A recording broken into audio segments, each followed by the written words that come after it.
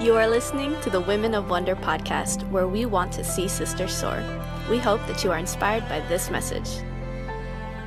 We're talking about the women of Exodus. So this is technically a part 2. Apparently I'm doing a series. We started last year. I was with you guys on in Exodus chapter 1, the midwives, Shiphrah and Puah. And with the WOW team kind of decided that kind of a continuation of this would be fun. So this year we're talking about partnership across the river, Jochebed, Miriam, and Pharaoh's daughter.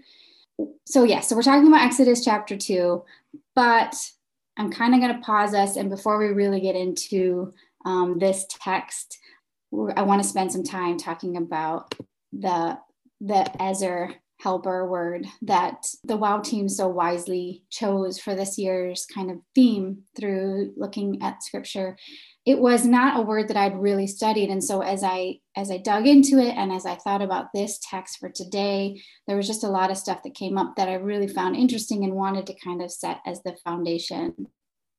So I know the word Ezer typically translates to helper, but as I kind of settled into it, this quote by Mother Teresa, which is a common one, so you might have heard it before, but if we have no peace, it is because we have forgotten that we belong to each other, has really just come up and kind of settled into how I'm looking at this word and at this story today, that helper, that this word Ezer is really a partnership and a sense of belonging that we're given by our Creator. And so I just wanted to set that in your mind as we look at this word and at this text today.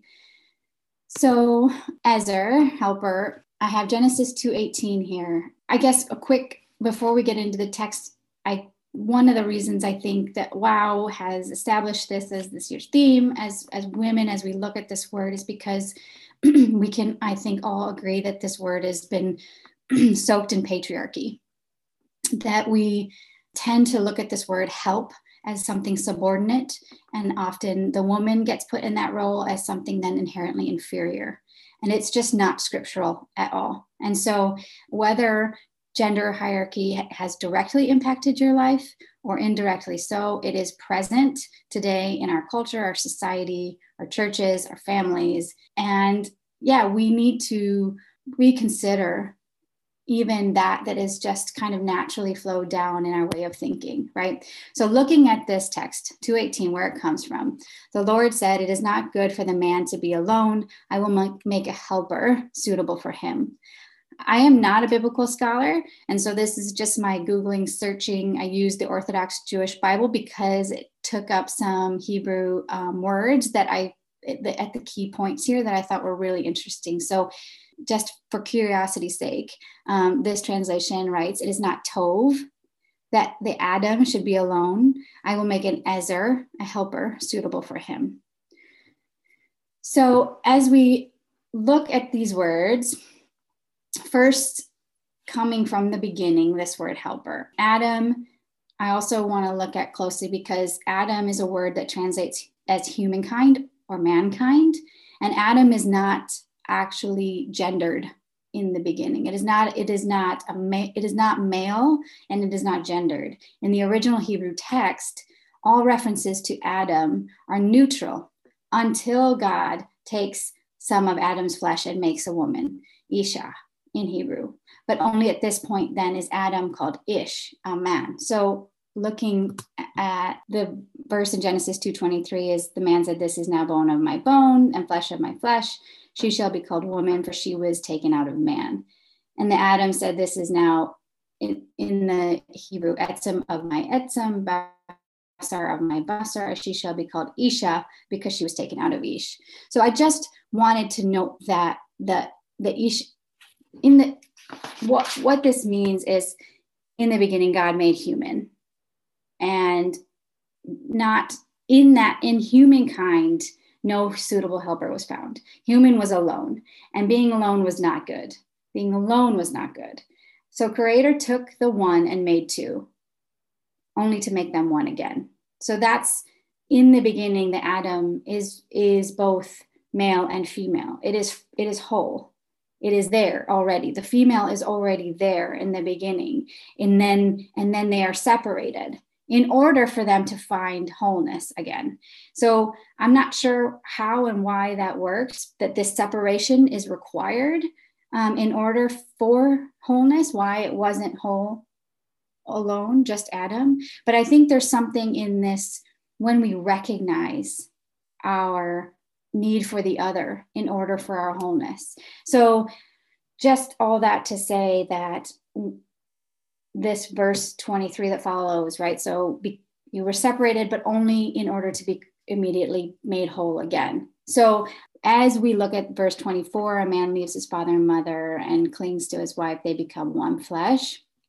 I just want to make clear that this is not saying that marriage is the only way to completeness, that we are not, that marriage or that this is not a gender binary thing that only is made full as male and female come together. It's actually that we are whole only as we find the other. And so it's much less about a man and a woman, but actually just one coming out of the other, that one is not complete without the other. So think of this as Adam as wholeness, and that is what we are striving for, right? Oneness and wholeness. I think there's something innate in us that knows our wholeness comes through being with each other, that we are not complete without the other. So the thing about this is that something new wasn't created. Human was split and a separation in order to ultimately be more fully whole. We don't know why, and we keep asking why.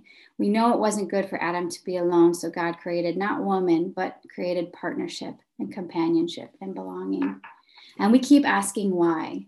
Why are we designed for this? But I think what we do know is that we cannot be alone, that we do need the other for our wholeness.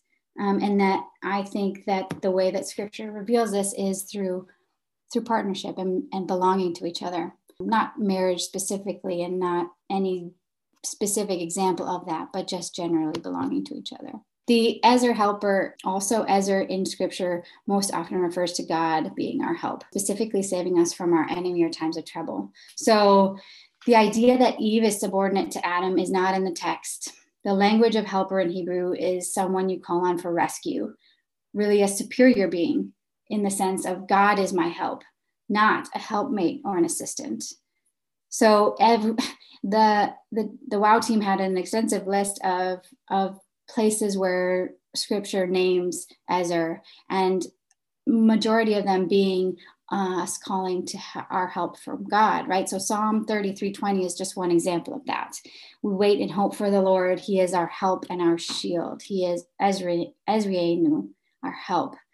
And I liked that one because, one, that's a verse that gets repeated a few times in scripture, but it shows this notion that somehow our help is not subordinate. It is not someone underneath, but it is actually our help coming to deliver us. And so as we look again back at that beginning, as Eve made as helper, or as Adam and Eve both made as helpers of the other, how are they made to deliver each other? So how is this help our deliverance? And I would say that the destruction of humankind is its own rejection of wholeness, forgetting it belongs to God and each other. So again, we hear that quote from Mother Teresa that to have no peace when we forget that we belong to each other. And we see this, the greatest command to love God and love one another all ties into this idea of wholeness, of remembering we are one with each other.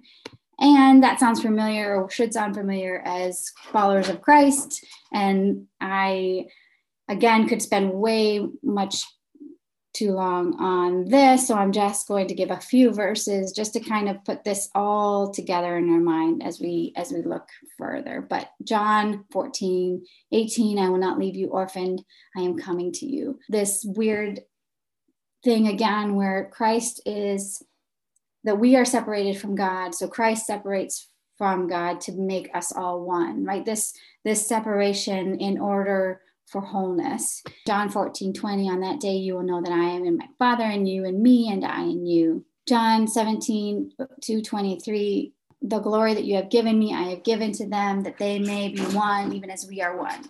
I in them, and you in me, that they may become perfectly one, so that the world may know that you sent me and loved them, even as you loved me. And then again, Ephesians 5:31-32, for this reason, okay, now New Testament referring back to this Genesis, for this reason, a man will leave his father and mother and be united to his wife, and the two will become one flesh. This is a profound mystery, but I'm talking about Christ and the church. This is specifically about something that God is showing us through Christ and through God's self and through our experience in life with each other. So one more thing before we move out of this kind of beginning thing is Anthony DeMello. He has these wisdom stories. You can look it up online.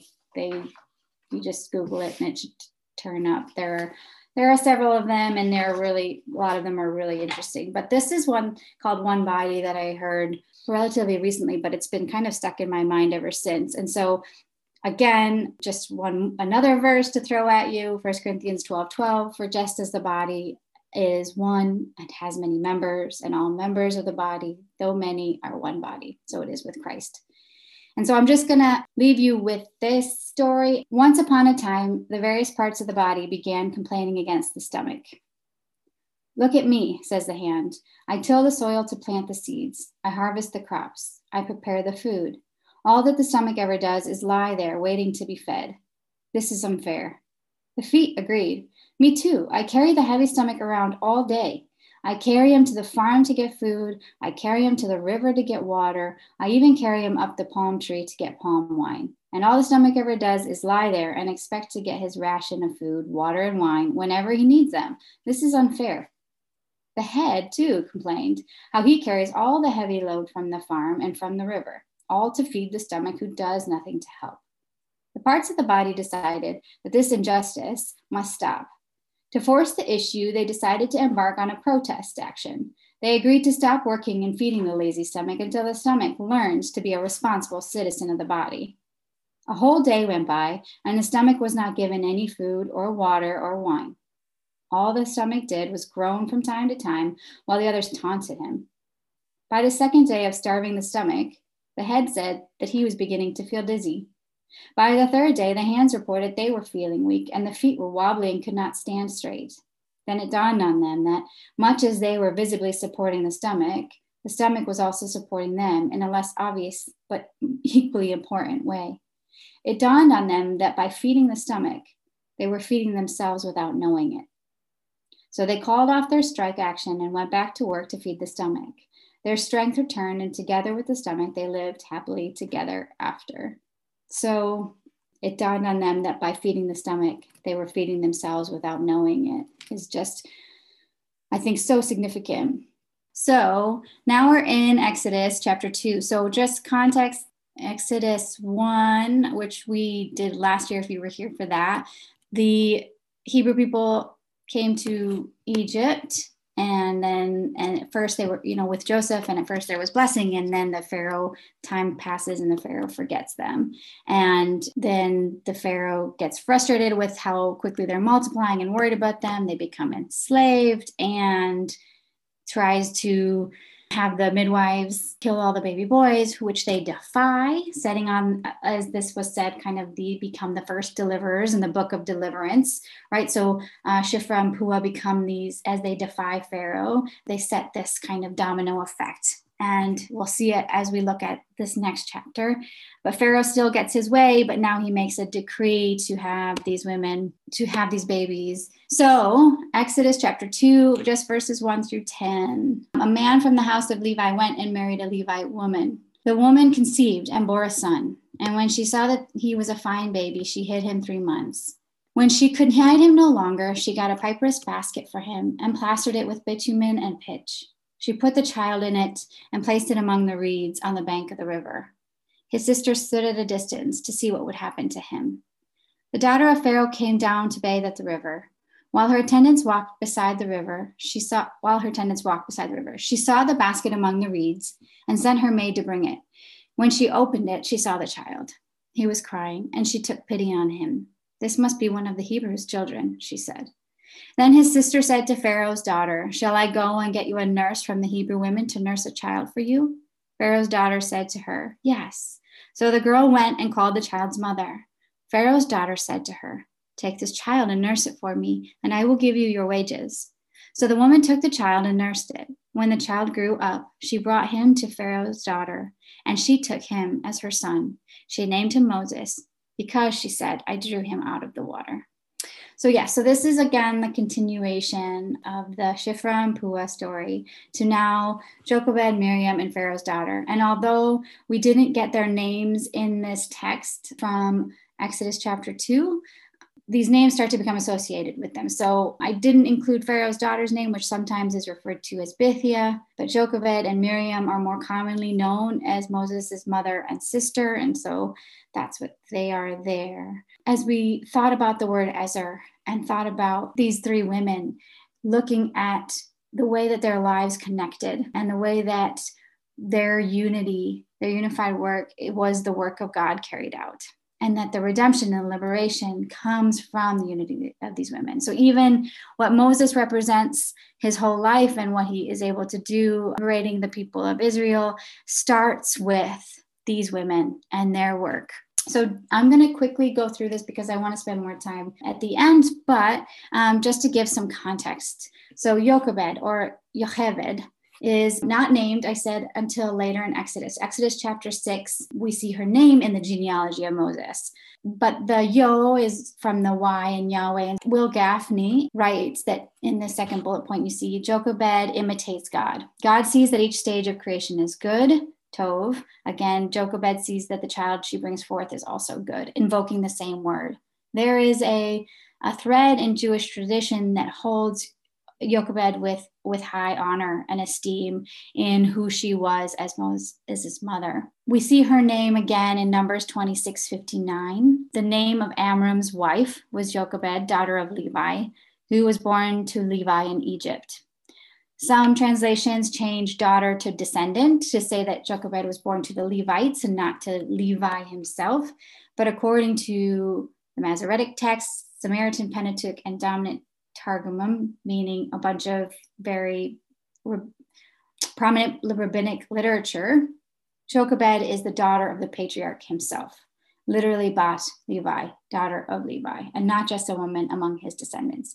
Whether or not that matters, I'm not sure, but I do think it's significant to point out just how this, if we look at Jewish tradition, some will even say, because you see in Numbers, she's born in Egypt, but she's also been known to be part of the group that came into Egypt. So to explain that, there's suggestion that she was literally born as they entered Egypt, that her mother was pregnant, that she carried from this time into the Egyptian time, lived the whole lifespan and even into the time of the wilderness. So according to prominent Jewish tradition, she's actually had lived 200 and plus years, that Moses was born when she was about 130.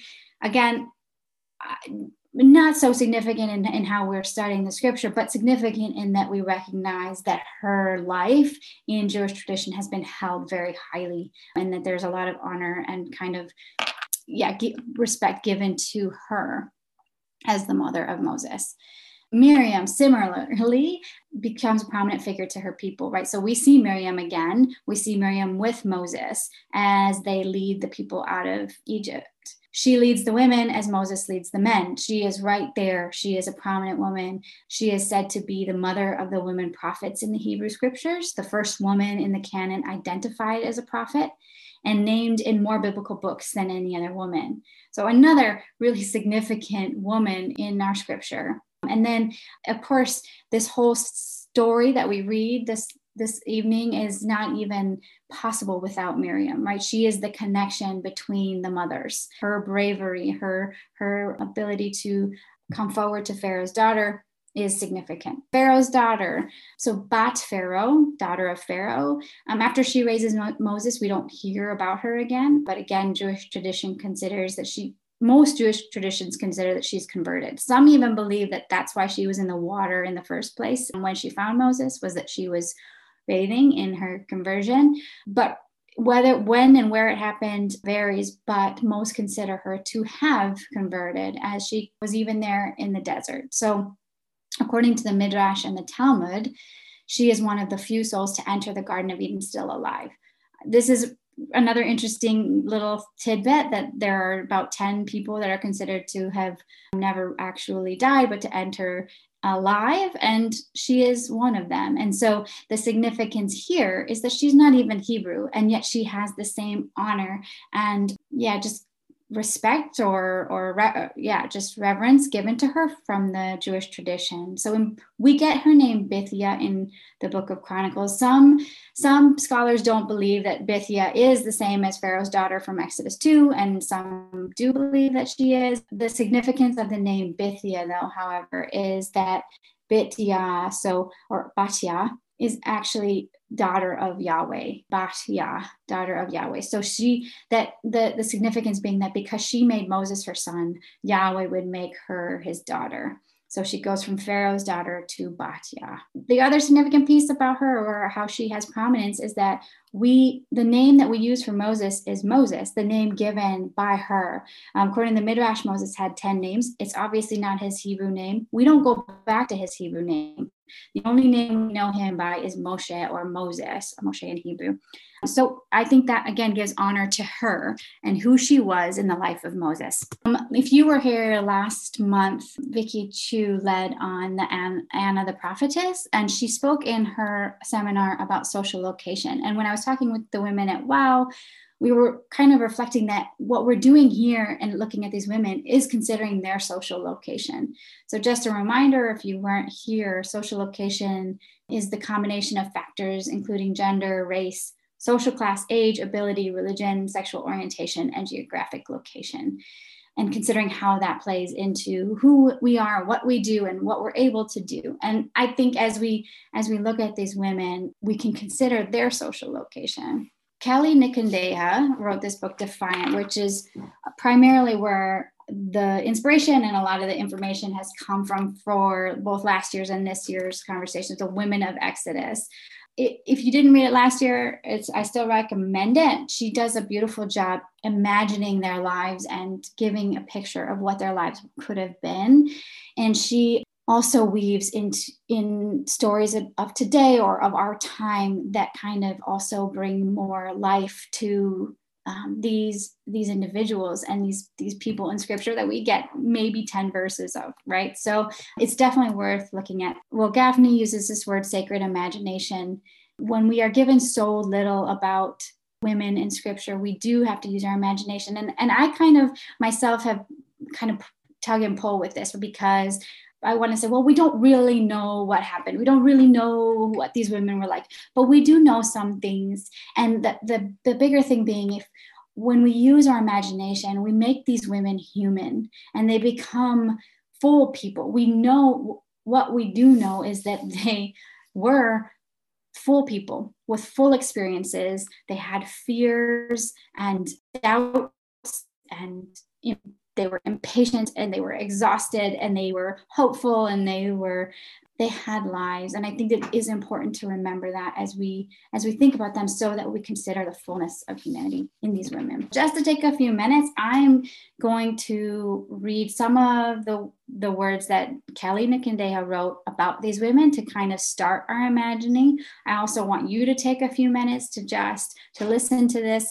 to picture for yourself, to ask your own questions. I'm going to do the same. Kelly Nikondeha, and I'm just prefacing that a lot of this illustration comes from her, so I'm not going to say her name every time, but she writes about Jochebed naming Moses, that obviously Moses wasn't Moses to her. That wasn't her name for him. And so she calls him Matoki, or her sweet one, imagining that Jochebed would have a name for her son. That what did she whisper in his ear? As she hid him for those 3 months, what did she call him? And then just to imagine what those days were like for her, those early 3 months as she hid her son. She writes in the book that she imagines that Jochebed maybe one day was was looking down the river, down the water line, and saw someone. And this woman was the royal daughter. And maybe she watched her.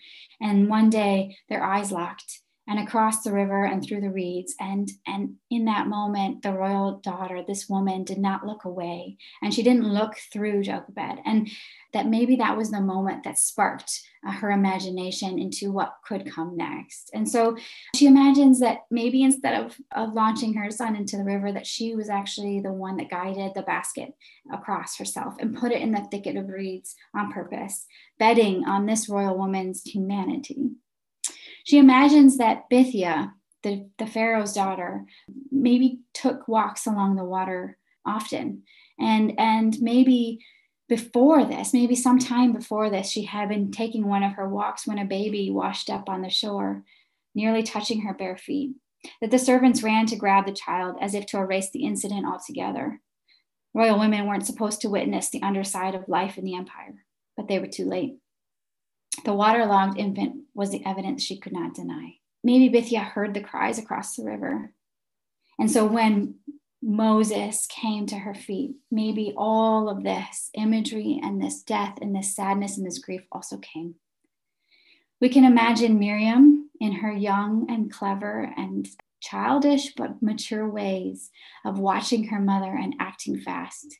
We can imagine her wisdom and clarity in coaxing Pharaoh's daughter to need a nursemaid, to ask the right question, that her bravery and her youth was allowing herself to be in this, calculating in the best way. And then Kelly Nickendaya in this book imagines that Bithiah and Jochebed, the mothers of Moses, become friends. She imagines that they spend time together, that Bithiah learns bits of Hebrew and both culture and language. She suggests that maybe as Jochebed and the midwives would express their anger, Bithiah and her handmaids would weep, and then together they would exhale. The solidarity birthed between them, creating a strong network that traversed the Nile with regularity under the edict. And maybe they did maintain a relationship, and maybe they were friends through the years, but we don't know. We don't know. But we do know they were human. We do know that their lives were connected. We know that they did forge some kind of connection, even if it was just a knowing glance between mothers. They trusted each other when they shouldn't. They saw each other when they shouldn't have. So I just want to pose a couple questions that I had myself as we just continue to let our imaginations run. Were other women doing the same thing? Were there other Egyptians saving babies out of the river? And maybe did this inspire Pharaoh's daughter to do the same? And maybe she was just the most prominent one to do it. We don't know. We know that Jochebed had made a waterproof basket. So we know she had the intention of saving this baby. But how much of this was her plan?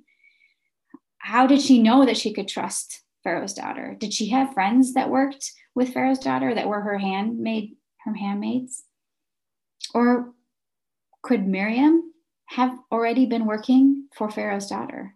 Was she herself a handmaid?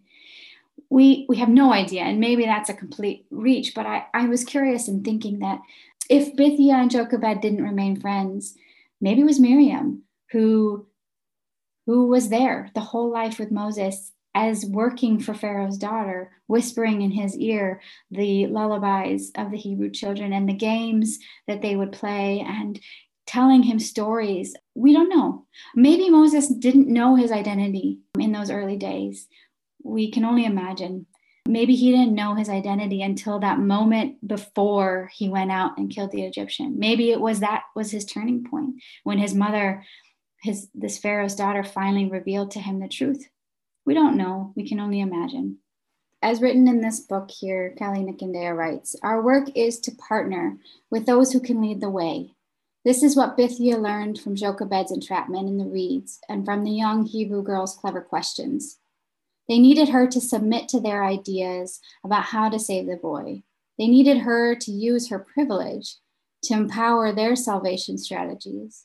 And when she recognized what she could do in that moment on the shore of the Nile River, she allowed her social imagination to serve a liberation purpose in partnership with Hebrew women." So we don't know everything about these women. We don't know if they became friends. But we know that had they remained in isolation, none of this would have happened. We know that isolation is destructive. I don't know if you have felt it personally this past year or seen it around you, the devastation that isolation brings. Or maybe you can relate, as many postpartum mothers do. In their depression, isolation is often the number one fear. We are not meant to be isolated, but it is through partnership. It is through mutuality. It is through oneness with the other that we are made whole, that we bring healing and liberation, that we find healing and liberation. As we join together, forging friendships or simple connections, we see others. We see others that we normally wouldn't see, and we trust others that we normally wouldn't trust. And this brings our deliverance as the design of our great Creator. We hope that you enjoyed this teaching. We are a community that walks alongside women to uncover and affirm their calling through prayer, teaching, and celebration. Visit womenofwonder.us to learn more.